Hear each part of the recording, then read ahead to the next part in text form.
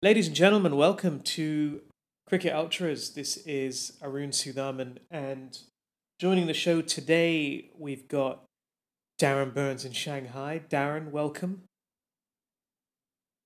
Arun, how you doing? How you feeling? I'm doing really well. Yeah, I'm doing well. We've also got Toby Doman joining from somewhere else in Hong Kong. Toby, hello. Hello, how are you doing? Nice to be back. Good. Darren, I saw you were sailing last week, but you also dodged a bullet like Matthew Hayden. I think I saw some of you might have seen Matthew Hayden's posting in the last couple of days where he kind of wiped himself out on a sandbank off Stradbroke Island, which is in Queensland, my home state. He's looking a bit worse for wear. I thought for the first minute when I opened a picture on Instagram that he'd been attacked by a shark, but alas, he just stacked his surfboard quite severely.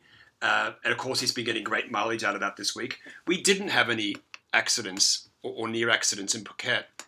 The only accident I had was probably a belly flop off the bow of the boat. So wasn't Matthew Hayden attacked by a shark before? I seem to recall some sort of story where him and Andrew Simons were. I don't know. I'm sure I read something about this a long time ago that they swam from some island off Queensland, and it was shark-infested waters, and it was very dangerous, apparently. What I will say about those two is they've got into a lot of shenanigans together. I'm not sure if they were attacked by sharks, but they have been into a lot of shenanigans together over the years. Okay, well, those were the glory days of Australian cricket. Let's fast forward to 2018. Those halcyon days. Yeah, those were the days. So first test has begun in Dubai, Pakistan. Versus Australia, Pakistan put up 482 centuries for Mohammad Hafiz, who is on his fifth recall to the Pakistan team, which has got to be a record. I mean, even by Pakistani standards. And a century also for Haris Sohail. Darren, what did you make of the day? Well, I think the first 2 days are over now as we record the podcast in the morning, before the third day. I think nothing is really a surprise. I think before the test match, there was quite a bit of news out of Australia.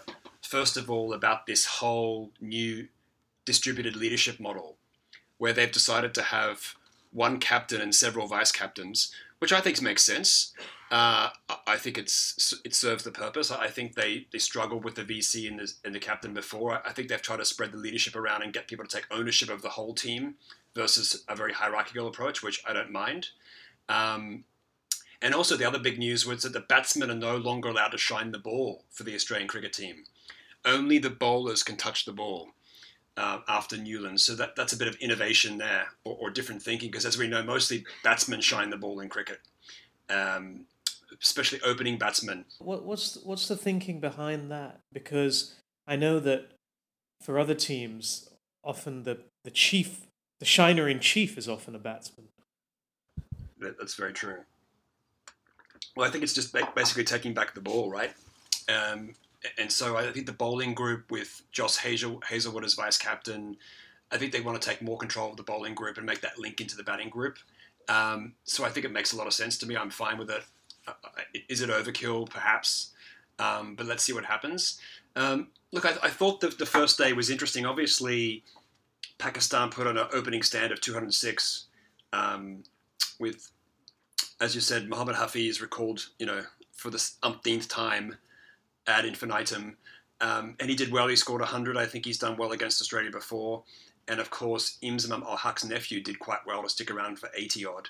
But I thought the afternoon session, Australia fought back quite well. That old workhorse, Peter Siddle, was in great form. I think he went for just under 2 and over. He picked up 3 wickets in the first innings. He did really well. He looked good. I think Lyon was pretty good as well. But I think they really took after the left arm spinner, which is John Holden. They sort of, every time he came on, they kind of tried to hit him out of the attack. And I think Stark did okay as well. But again, 480, Australia's none for 30 in their first innings. It looks like a tall hill to climb as we expected. I don't really see much hope for Australia. I mean, we live in hope, but I think it looks like a Pakistan victory to me. Is the ball already turning a lot? Well, I think what Australia's really missing is a leggy.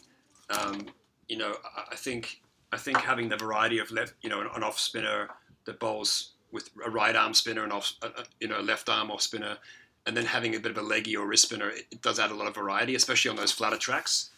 I think when you're playing in India, it's okay, but I think in these tracks that are a bit flatter and they don't break up as much as they do in India, you do need to have a bit of variety, and I think Australia doesn't really have that. Yasir Shah looked very, very, very dangerous before stumps yesterday, and I wouldn't be surprised if he ran through some of the Australian top order. Hmm. Yeah, I mean, I think is it Magnus?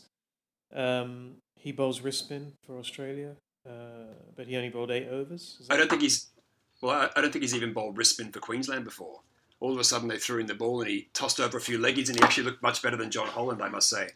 He took a wicket. He got a test wicket. Yeah, he took a wicket. Well done. So I'm wondering if they're going to rush Kadir into the side.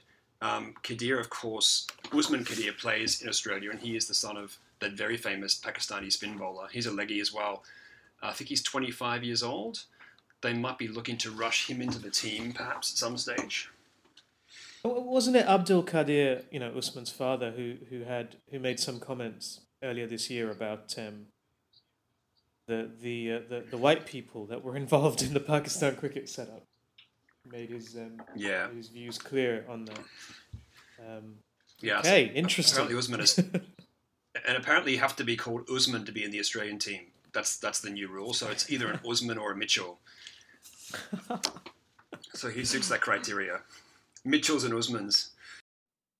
Excellent. Okay, well, it's the third day today. I actually thought Australia did pretty well to navigate 13 overs. Yeah, I without did too. losing a wicket. It was a bit. I watched it last night. I was a bit shaky there for a while.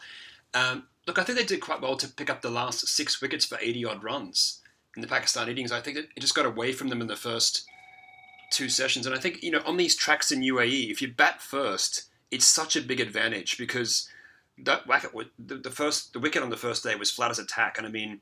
It tends to be sort of 2 or 3 days where it's okay, and then in the 4th and 5th day it really sort of falls apart a bit.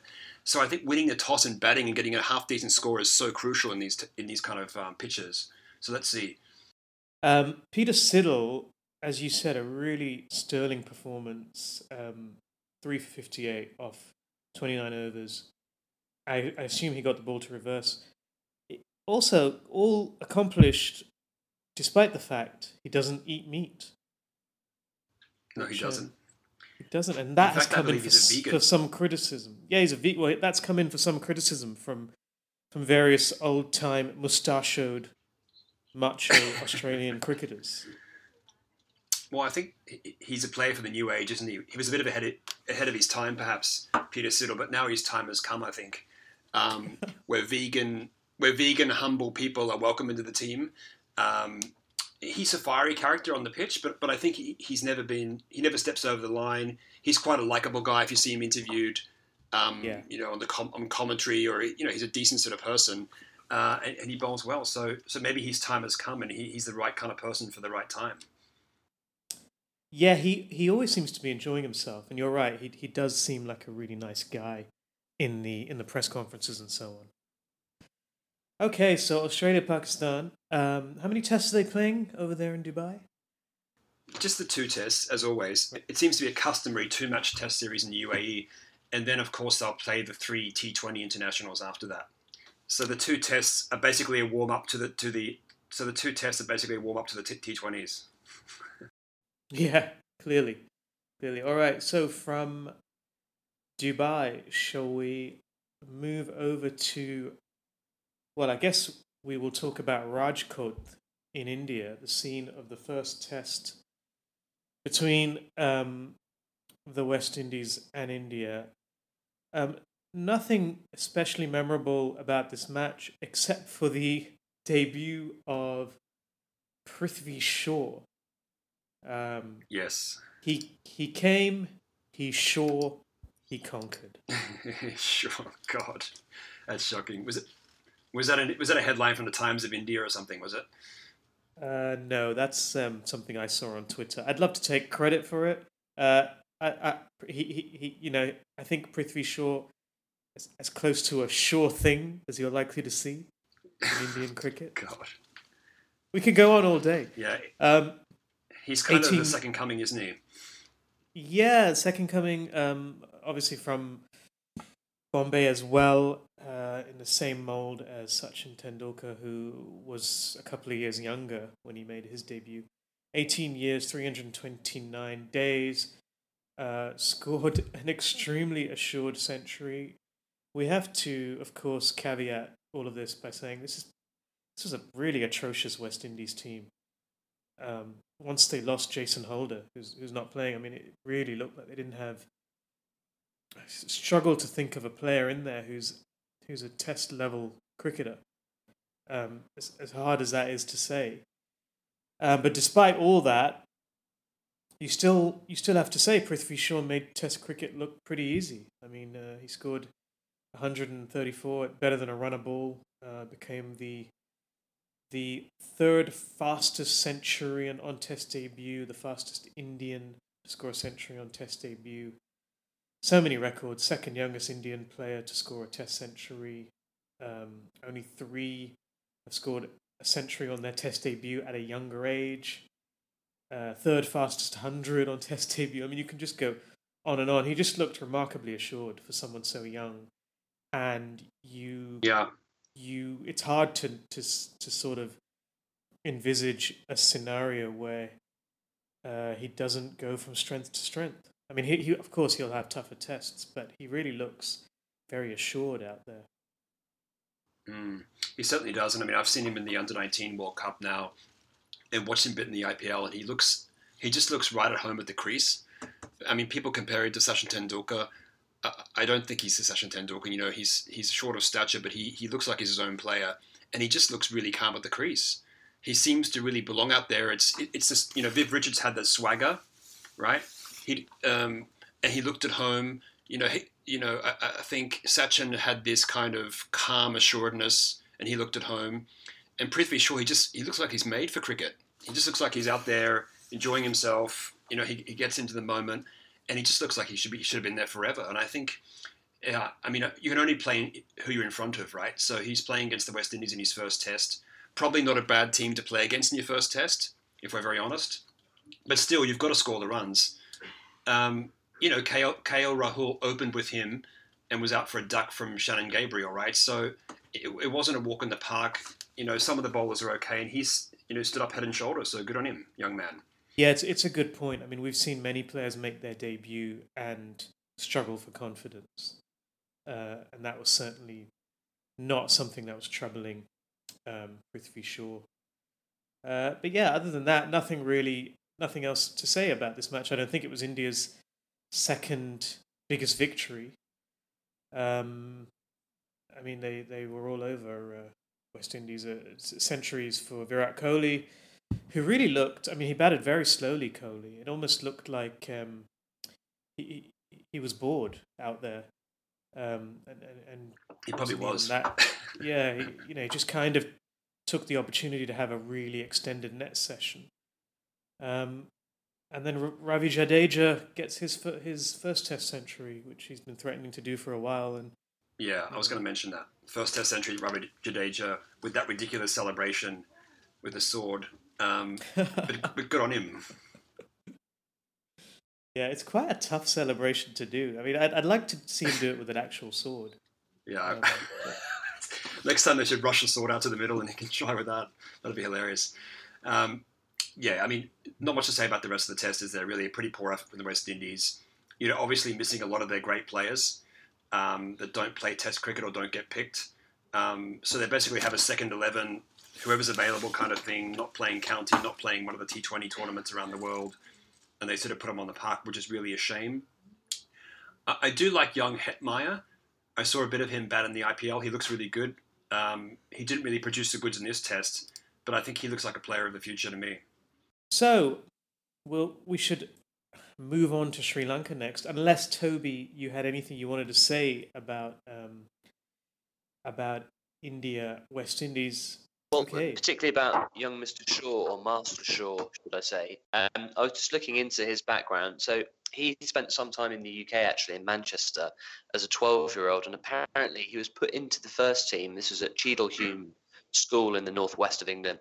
And in 3 months, he scored just under 1,500 runs, despite having to adapt to the climate. And there's a lovely quote here from his coach at the time. And I quote, "He constantly looked like a mini Michelin man because he wore so many jumpers as he could possibly put on, I guess due to the weather. The food was beyond tasteless for him. He couldn't understand what the point was of a jacket potato." So I think that's a very nice entry to take. He needs Mike Gatting to take him under his wing, I feel. You're on about Mike Gatting again. Poor old Mike. I feel sorry for him. You shouldn't feel sorry for Mike Gatting. The great Gat. He's a man that doesn't willingly miss a meal. So he doesn't deserve our pity. All right, so Toby, tell us about. I think we need to discuss the Angelo Matthews versus Sri Lankan cricket affair. It's just unbelievable. But perhaps before we do that, Toby, tell us about England's preparations for their series against Sri Lanka. Yeah, it's all happening straight away. It only seemed 5 minutes ago that they were wrapping up the series at the Oval against the Indians. But we're back in that sort of period now between now and Christmas. There's a tour to Sri Lanka and there's another tour after Christmas to the West Indies. So it's a busy time for England cricket. The one-day series starts in Dambulla tomorrow. And I think the critical thing for England is obviously the spin department. So Adil Rashid and Moeen Ali will be critical. And I think looking down through the squad, there's a 16-man squad that's been named for this five-match series. Joe Root will probably find himself bowling quite a little bit with his useful spin. And then they were looking at some pace attack to sort of support them. So this will be quite a change. When you look at the number of overs of spin bowled in world cricket combined across multiple formats, the majority of those overs are bowled in Sri Lanka, and the least, which is about 27% of all overs, are bowled in England. So to sort of invert the pyramid, so to speak, to have your frontline bowlers, spin bowlers coming on after maybe the sort of fourth over will be quite hard for Rashid and Moeen to get their heads around. So interesting conditions. It'll be slippery. There's been a lot of rain, monsoon around at the moment in Sri Lanka. So to get to grips with those conditions will be tough, particularly as England's only real warm-up game in Colombo a few days ago was abandoned due to bad weather. So it's going to be a tough test for these guys. Do you think England will play 3 spinners and bring in Jack Leach? Well, there was talk about Dawson coming in as a third spinner. I guess they're going to have a look at the pitch at Dambulla. If it looks like it will be a Bunsen, then they may well pack it in with a third spinner. Otherwise, maybe rely on Root and potentially some, I say raw pace, advisedly, but Mark Wood and the young chap from Warwickshire, Ollie. Oh God, forgot his name. Stone. Ollie Pope. No, Ollie Stone. That's right. Ollie Stone.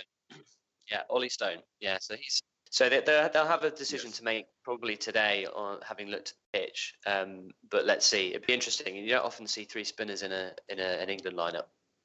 You really don't. I'm struggling to think of when that may have happened. And if it is a third spinner, are you saying it's more likely to be Dawson? Believe so. Yeah, that seems to be the chat at the moment. Wood is in line for a recall.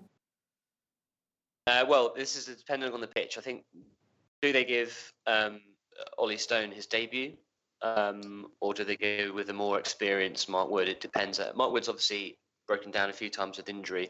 Same goes for Ollie Stone, who I think they're going to have to really wrap in cotton wool because I think they would like him to play in the Test series and play a part in that. So they need to manage him carefully. So let's see who they go with.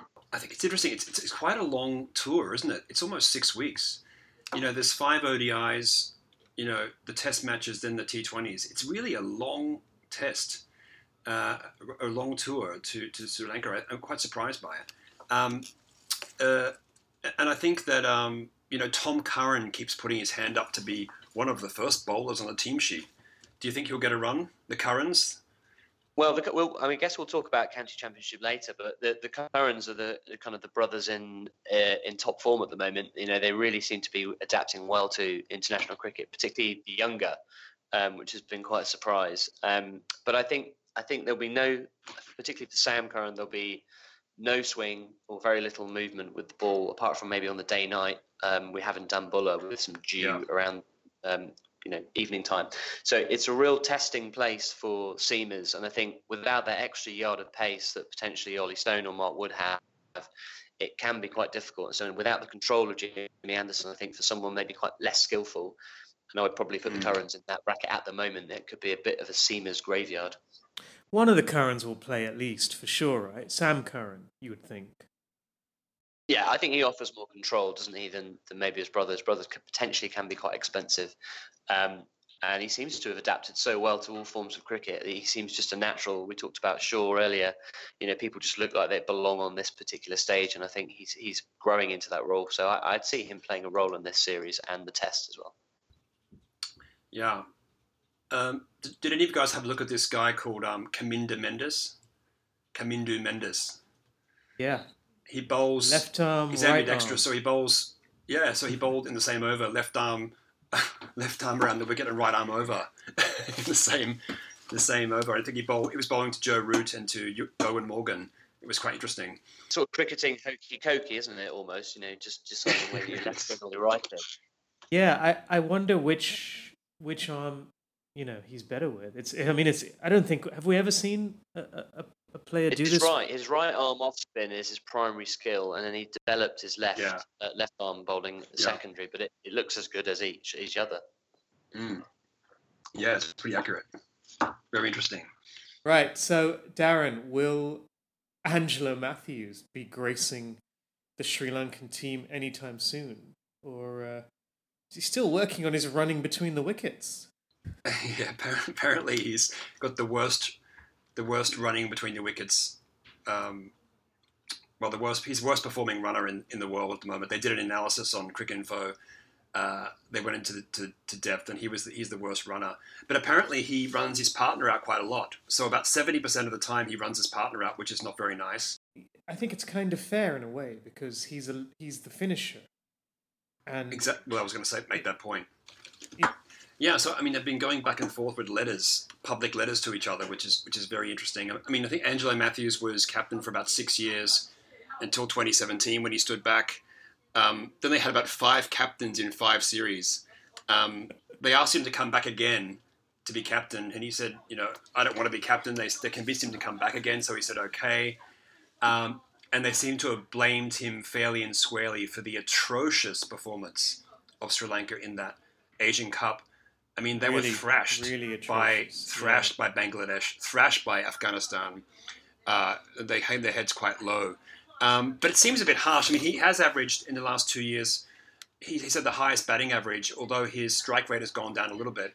It seems to me that he's been made a bit of a scapegoat for all this muppetry at the Sri Lankan cricket board. So let's see what happens. I don't know if is he on the team sheet to play as a non-captain? I don't think he is. He's out of the squad altogether.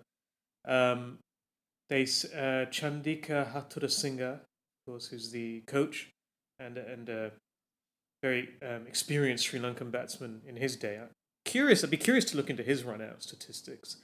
Because I don't recall Hathurusingha being the most lithe of runners out there on the field when he was playing. But he said running between the wickets is a very big concern for us at the moment, for the whole team, not only for Matthews. We want him to get fitter. His average since 2017 is 59, which is pretty good. And he scored 97 against South Africa 3 matches ago. But there are certain concerns. He's been involved in 64 run-outs, so 49 times the opposite guy got run out.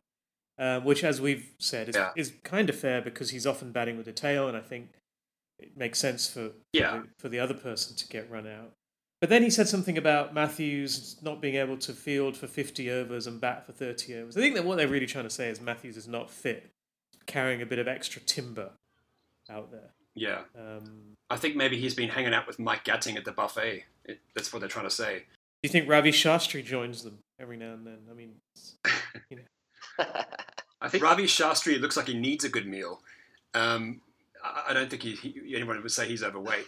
But I think just to put that running in context, I mean, if you look at, Matthews is in pretty good company with this whole run-out thing. So, like Michael Bevan, probably one of the best finishers of all time, was also involved in a ton of run-outs because he was a finisher, right? He also ran his partner out quite a lot, as did, A.B. de Villiers too. So he's in pretty good company there. But what I would say is, let's point out that the three safest runners ever in international cricket are Shane Watson, surprisingly, the safest runner ever. Only 3.3% of the time he's out run out. Owen Morgan and Martin Guptill. So there you go. Interesting. Okay. I should just take some issue with your description of Ravi Shastri as someone who needs a meal. Just have a look at some of his recent pictures. I think you may need to retract that particular statement. Actually, a quick. Sorry, I wanted to ask you this. I wanted to ask you guys this one before we moved on. Who was the before Prithvi Shaw? Who was the youngest batsman to score 50 plus in India? Youngest Indian batsman. Are you going to say? Is it Tendulkar or somebody else, or is it Ravi Shastri? It's actually Ravi Shastri. Yeah, well done. Boom. Yeah. Can you believe it? A 19-year-old Ravi Shastri back in 1982 or something. He would have been very slender back then. He was a very good player, Ravi Shastri. He did okay in Australia too. He was a very good player and he was very good at a very young age. I think people forget.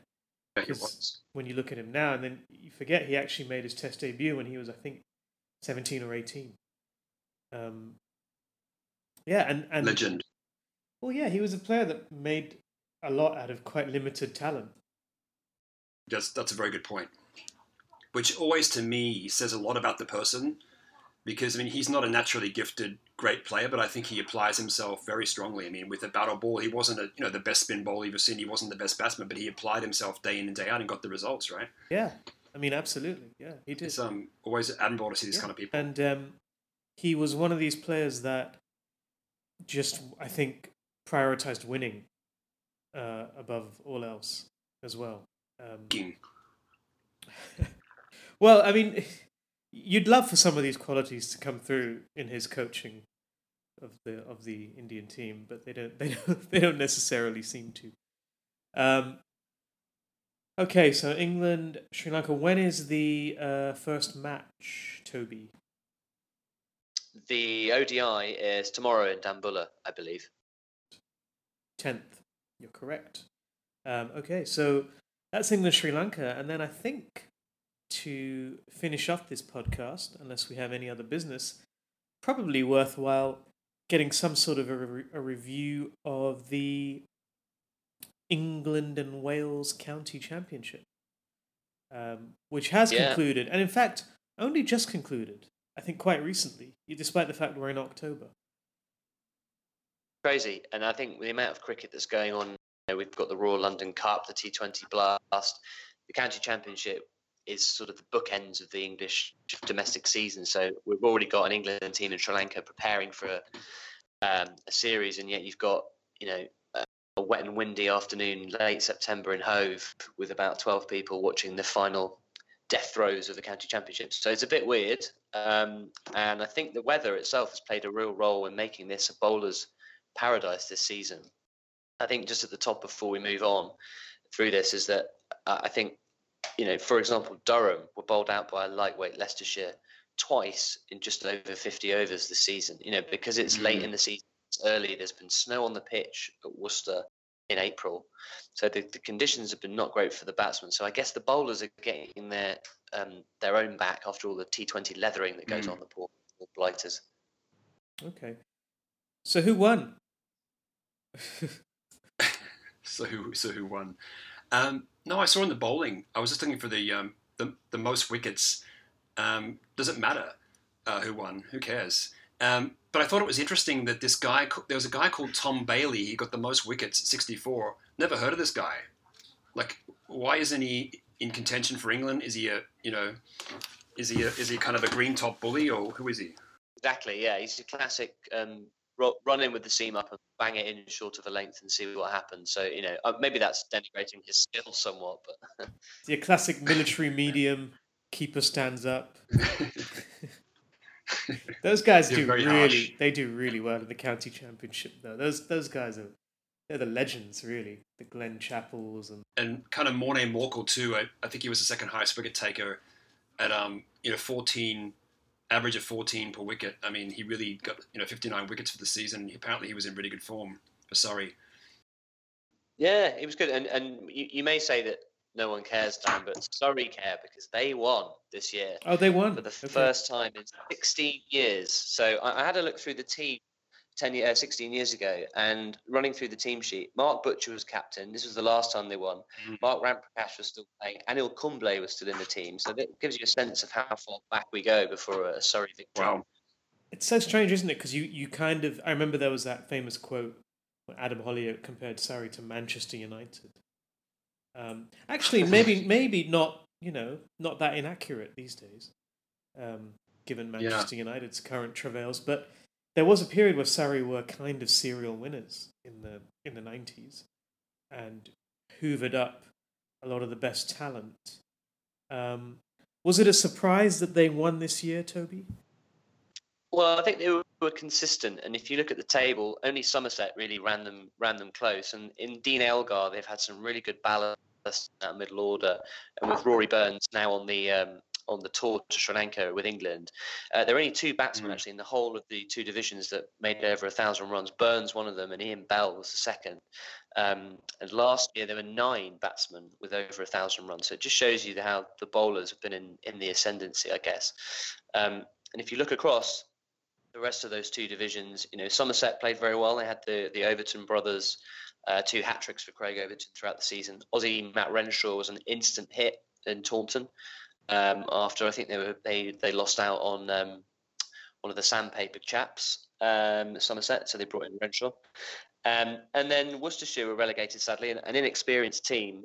Joe Clark has been their standout batsman and had been mentioned in dispatches potentially with a wildcard trip to Sri Lanka. It wasn't to be. And Kent were promoted from Division 2. Joe Denley has been quite deadly with his run combination and bowling. And he's been recalled to England first time since 2010.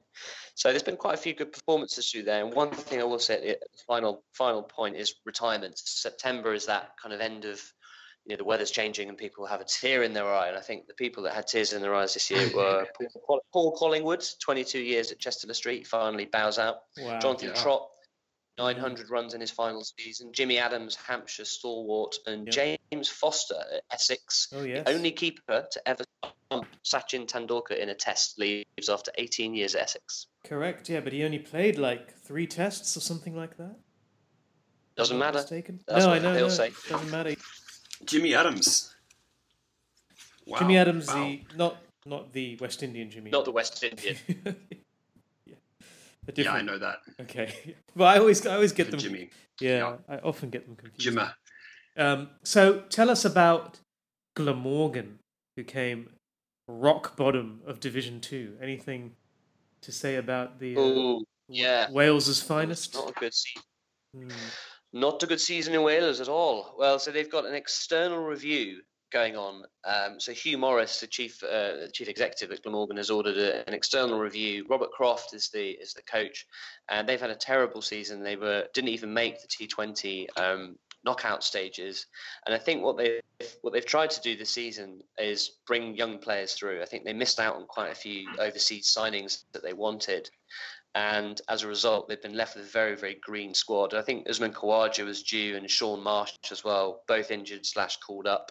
So they've had to rely on these youngsters. And so I think this external review may decide that there's a cosy cabal of former players in there. I think Steve James is involved and Matthew Maynard, for example, big legends in Glamorgan. They need some outside resource, I think, to try and shake it up. So I think we'll see changes over the close season. All right, okay. So that's the county championship. And, I mean, Paul Collingwood, quite a career, really. Synonymous with Durham cricket. And, of course, he won the Ashes 3 times, I think?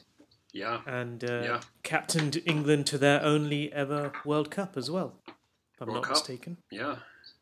A storied career indeed. Yeah, indeed. Okay. All right. Well, do we have a full lid, as they like to say in the media world, on cricketing news for cricket ultras? Well, I think the big news to come out last week too was Shane Warne's new book, No Spin. Gosh, very yes. very original title too.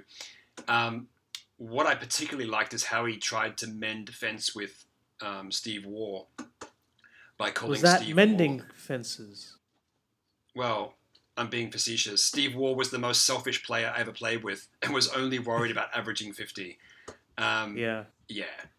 Sour grapes, Yeah. And then Warnie. yeah, well, he said his relationship's never really been the same with Steve Waugh after he was dropped by him in the West Indies. He had some choice words for Ricky Ponting. Said it was the worst decision he'd ever seen when Ponting decided to put England in at Edgbaston in 2005. And of course, his favourite, John Buchanan, comes in for plenty of criticism as well. Yeah. On Warnie, do you think he writes his own copy, Darren? Does he write his own books, or does someone the Australian? No way. He definitely has a ghostwriter. Well, most people have ghostwriters these days, right? I mean, I'm sure he adds a bit of an invective in there and some, extrapolation of stories. He didn't really talk about the all-night sex session, though, in 2005, which was quite funny. But he did say he was drinking all night. He was drinking all night, apparently, which... that was Trent Bridge, right? I think. It doesn't... Yeah. I mean, it's one thing to criticize... I mean, it's easy to criticize other players, but...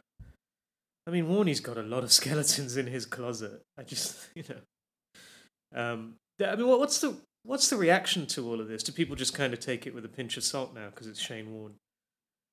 Well, I don't know, to be honest. I mean, it's entertaining as hell, isn't it? It really is. The sort of juicy salacious details of, sexual encounters and drinking nights during the, people want to see all that stuff. Trashing other players. I mean, it creates a lot of buzz on social media, right? As you mentioned, he's been the perennial trasher of coaches. He doesn't really hate coaches. What's he going to do? Teach me how to bowl? He's his own man, and he likes to court controversy, right? A bit like Michael Vaughan. He wants to be on the front line and be in the headlines, and he loves the limelight, right? Yeah, not the only thing he likes to court. Yeah. I mean, the other thing is too. Let's be honest, he was a great player. So he can, he's been there on the front lines. He's done it all, and let him have his piece. And he does give some good commentary and some good insights, I must say. I mean, he was, for example, he's been a big fan of Nathan Lyon, even though Nathan Lyon was getting belted around a few years ago. He was very much on the front foot, saying that he was the best spinner around and he needed time, and it's turned out to be right. So, despite all this controversy, every now and again he has some real gems. Probably not as many gems as Harbhajan Singh on commentary. But he's getting there. Well, Harbhajan Singh... sorry, let's just stick with Shane Warne quickly. You're right. I think sometimes the cartoon character, Warne, threatens to obscure the fact that he was such a brilliant cricketer and has such a great cricketing brain. But in a way, that's his own fault. I do kind of like the fact that he's willing to have a go at some of these kind of Australian heroes, because I think sometimes it can get a bit sanctimonious with the sort of reverence. I mean, there was a great comment where he said, "Why on earth would anyone wear their baggy green to Wimbledon?" Yeah. It was just like, it was so embarrassing. And I think that's kind of true. Right? I think that is true. The way that they all fetishized the baggy green and went to sleep with it and all that kind of stuff. Harbhajan Singh has been very outspoken about the Indian selectors' communication issues. This has been a story running in India. Particularly to do with Karun Nair, who was picked as the reserve batsman for India's tour to England. This is the guy I remember who scored a triple century on his Test debut. Went to England, sat around for every single match, and in the final test, which of course is the fifth test, I think everyone was expecting him to play, but instead India called up another batsman from India who came in and played instead. And everyone was very surprised by this because Karun Nair had been seen as the next guy.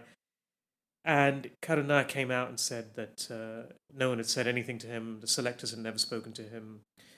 And then Murali Vijay came out and said the selectors had never spoken to him about him apparently being dropped, and it looks like he has no future with the Indian cricket team. And anyway, Harbhajan Singh has slammed this. So what's the protocol? I mean, does the captain or the coach sit down and talk to the player when they're not in consideration or being dropped? You'd think with a small touring party, it's pretty easy to have that conversation, right? I think it beggars belief. So I think in England, I'm sure the captain and coach would have just, you know, they make the decision on the final 11, right? So I'm sure there's some conversation with Karuna about him not being in the final 11. I think his point was that you know, he's since been dropped from the Indian squad altogether. So has Murali Vijay, and the selectors have not spoken to either of them about that. And they since have, apparently. The selector came out and said, "Oh yeah, we've spoken to him now, but it's all a bit late." I don't know. It's a little strange. It's hard to believe, right? You score 300 on debut and then you get dropped from the Test squad. It just seems bizarre. Yeah, right? I mean the word is that Kohli and Shastri don't like him. I don't know if it's that they don't like him. They don't seem to want to play him. Yeah, maybe he's not a yes man. Maybe he's not in the inner circle. Maybe he needs to become someone's valet. He needs to become someone's valet. He needs to hold someone's mobile phone. Ravi's valet. That's right. Yeah, what a life that would be. Yeah, it would be. Yeah, maybe that's it. I don't know. I mean, I think he didn't cover himself in glory in the Test matches after the triple century. So, you know, I'm not sure he's a huge loss to the team, but it's a bit strange that someone who scored a triple century can't get a look in. So anyway, an embarrassment of riches. Well, I don't know about that. I'm not sure. I think India are just piling on runs for fun at home these days. So kind of this triple centuries there for the taking. I can't wait for the Australia tour. I think it's going to be it's going to be great. Yeah, I'm looking forward to it. Should be fun. All right, so I think that's pretty much all we have time for today on Cricket Ultras. So thank you very much to both of you, to Darren and Toby. Thanks to everyone for listening. We'll be back soon. And leaving reviews, please. It helps us. Actually, we got another review on Facebook. 5 stars. Thank you very much to whoever that was. Yeah, well done. Well done. Well done. Dinner with Arun in Hong Kong is still open to the best comments. So dinner with Darren in Hamilton, New Zealand, I think, is the big prize. All right, excellent. Thanks, everyone.